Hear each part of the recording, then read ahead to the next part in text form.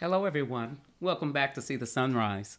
This is season 3 and episode 13. Seeing the sunrise is about seeing Christ in everyday situations.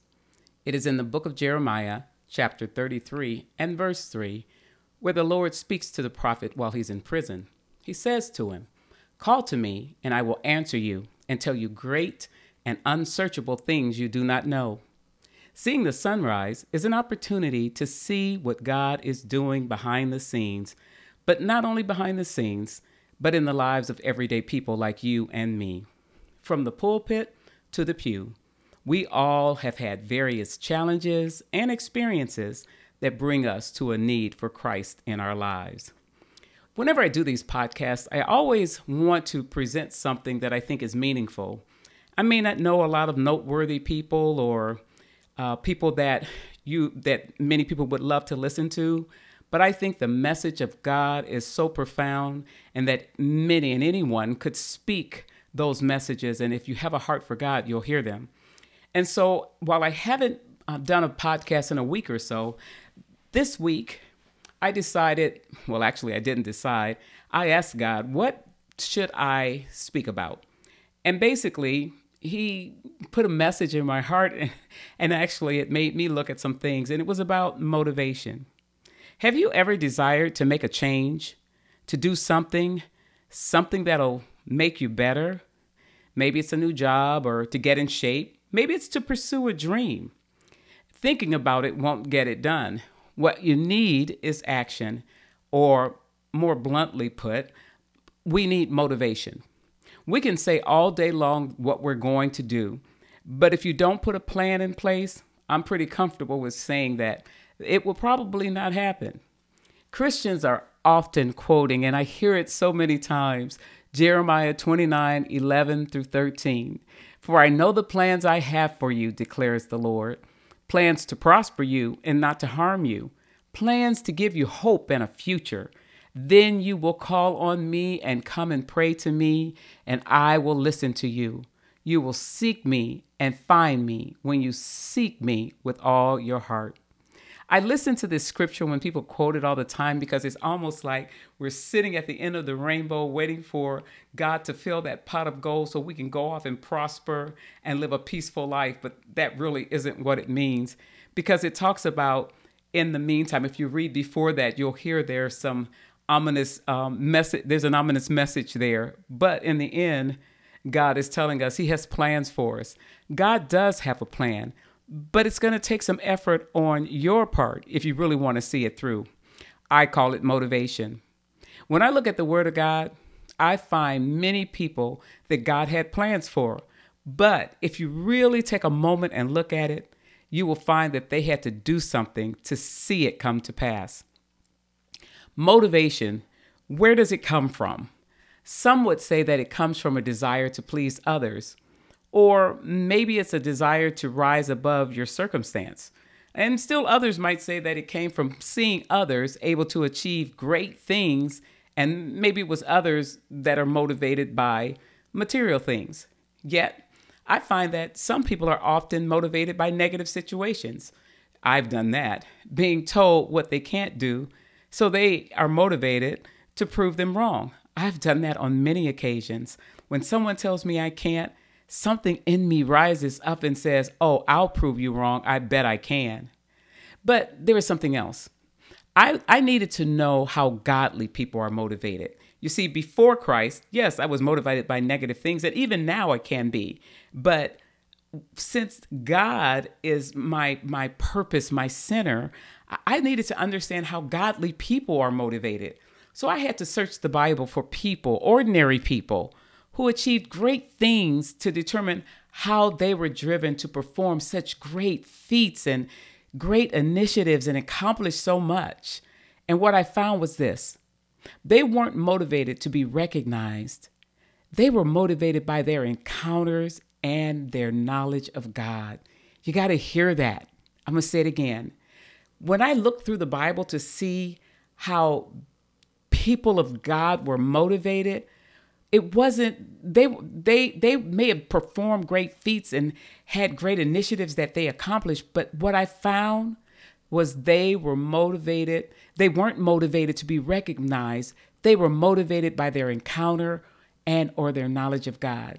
So I wanted to know and understand how I could use their motivation and or their drive to continue to motivate me to keep moving and not to look back, but to trust the message and the call of God on my life for his good, or let me say for his will. And let me say something else about looking back. Looking back can be really detrimental. I'm reading a book right now by Viola Davis. It's an autobiography of her life. And one of the things she talks about is how someone asked her who she was. And when she thought about it, she kept seeing this little girl who had been abused and just really not someone that people would look up to. And here she was, a grown woman.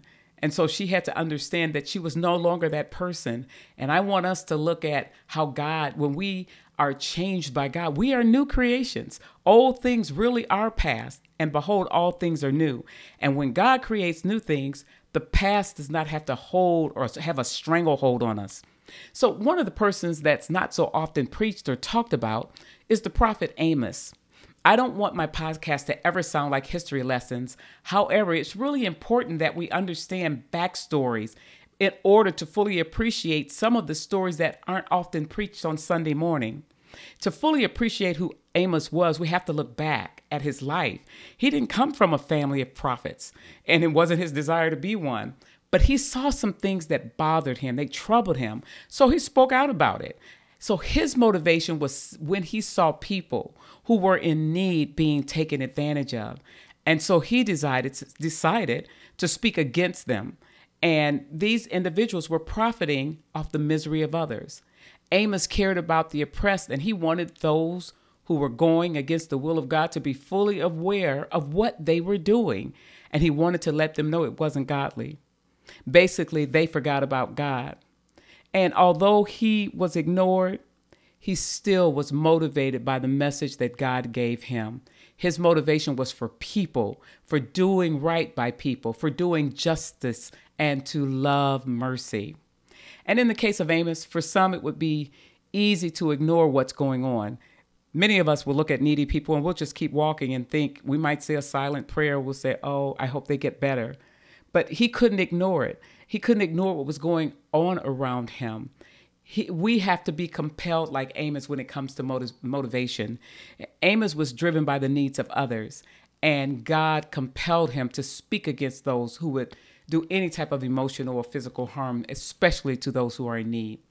And another person I looked at who showed great desire, or I'll say motivation, because motivation is desire or a will to do something, was the persistent widow. That story was a parable that Jesus talked about in Luke 18. And we know parables are teaching, maybe not necessarily true stories, yet the stories are significant and have applicability to our lives. When Jesus told this parable, he shared it with his disciples. And he talks about this woman who had prayed. She prayed because she lost her husband. And in the society where she lived, frankly, it was patriarchal. Women weren't viewed favorably. She needed something to get her through. Her condition, her widowedness, for lack of a better word, that's what motivated her to speak and to repeatedly seek justice. She wanted justice, but how was she going to get it? If she decided to sit or chose to sit on the sidelines, she may not have got what she wanted. Jesus doesn't say why she needs it. Again, I spoke about the patriarchal society, and she was a widow. And usually, if you don't have sons that help take care of you, maybe that was the situation. But the bottom line is she literally was seeking something that she didn't have. And she wouldn't give up until she got it. One could speculate that she needed it because she wasn't being heard. Maybe there was some other unfavorable situation that presented itself. And so she went to the place where justice was rendered, which was the courts before a judge. It wasn't the situation which isn't named that got her what she wanted. It was her motivation, her act, what she did, and refusing to let it go. And to the point, the judge was like, quite frankly, he was sick of listening to her. And so he really didn't care about God or anything else. He just wanted her out of his face and out of his courtroom. Her motivation was justice, and it was her persistence that got her what she wanted, what she came for. Her need for justice is what motivated her to keep going back to that courthouse, to be going before that judge, to keep begging for what she needed. And she got it.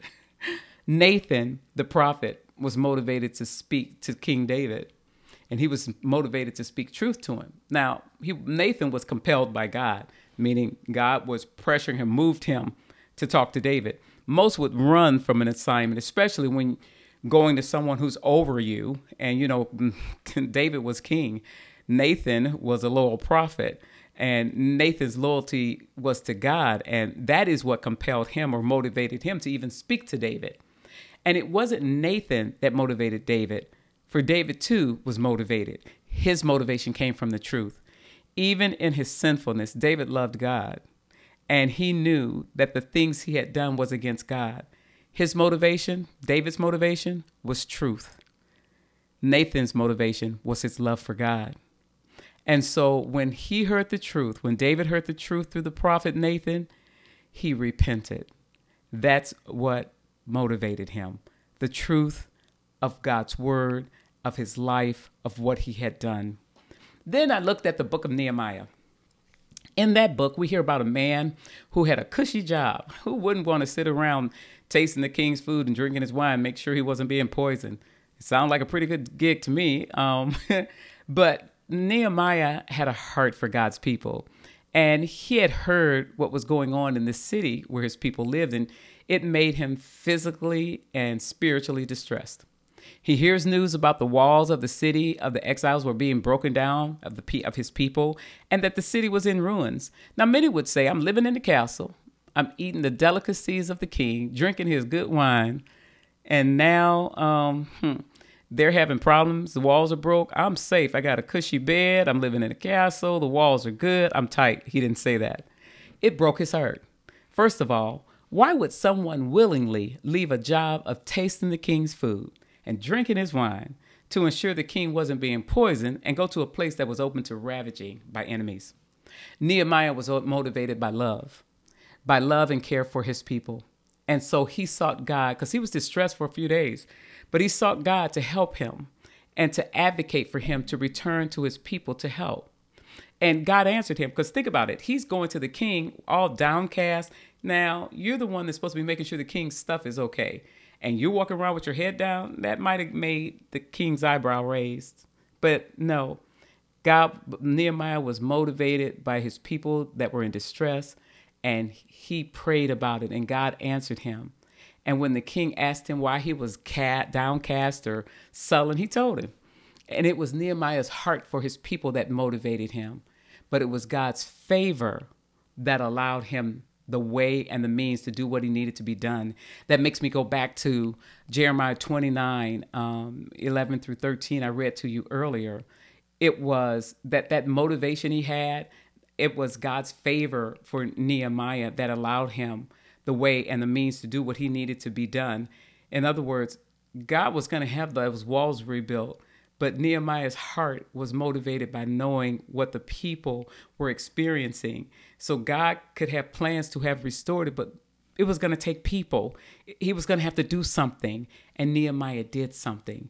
Nehemiah shows us that when you have the right motivation, you can go before kings and people of authority and accomplish great things. He was motivated by his love, but he went to God for help, and he got the help that he needed. And then I took a look at Esther.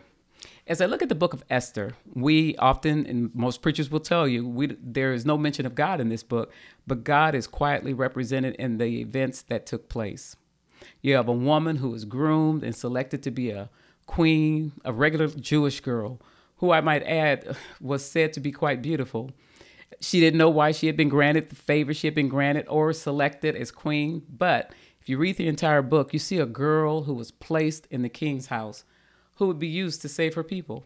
In the beginning, you see no motivation from her to be placed in the gap for people that were going to be executed. However, a time comes when the lives of her people and herself are being threatened.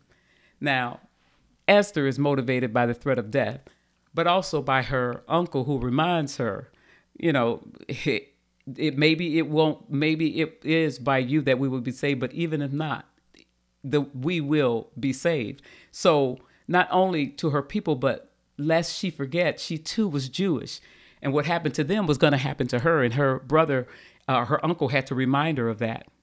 And her motivation may have been self-preservation for her, or maybe it was to help other people, her people. That is what led her to ask her people. And she too, they went and fasted and they prayed. It was a strategy that worked, motivated by fear. See, a lot of things, negative stuff can motivate you. It was a strategy that worked. It motivated her by, whether by fear, and she and her people were saved as a result of it. And who, when talking about motivation, could forget the Apostle Paul? Paul, or Saul, before his conversion, was motivated by wanting to bring the right order of worship. But it was as he thought he was doing what was right that he met Jesus on the road to Damascus. That encounter was a motivator for Saul. It brought him, first of all, to his knees, saying, when Jesus asked him, "Why are you persecuting me?" He says, "Who are you?" It brought him to his knees, that encounter. It was a motivator. It was a place of clarity, a place of understanding.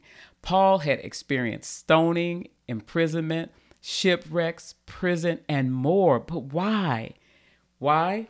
Because his encounter with Christ was so profound that he was motivated to ensure that the teachings of Christ not be distorted. And he was driven by Christ to share and preach and teach the truth. Motivation. I had to ask myself, what motivates me? My first and immediate answer is Christ, but that encompasses so much more. When I look back, I see a girl who was broken and lost, looking to make sense out of an environment with no direction, and yet I heard about someone named Jesus. Hearing about him alone motivated me to want to know him. My initial motivation was to know and understand who he was, and it was going to take years before I would fully grasp him. And yet, after all these years, and it's been well over 20 plus years, I still have only brushed the surface. My encounter with Christ led me to want to know more about him. Now, I said 20 plus years. I have to go back even further. Even as a child, I wanted to know Christ. I wanted to know the power of his resurrection. I wanted to know who he was. Who is this unseen God that people kept talking about and believed in? My encounter with Christ led me to want to know more about him. So I put myself in environments where I could learn exactly who he was, what he'd done, and how is he still relevant and present still today. That motivation led me first to the Bible. And the Bible is where all truth lies. Then I was led to people who rightly divided the word of God, teaching and preaching what I read and what I heard. And then I sought people who aligned with what I read. And then I started praying and developing a relationship with God personally. My motivation was simple, I should say, but yet complex.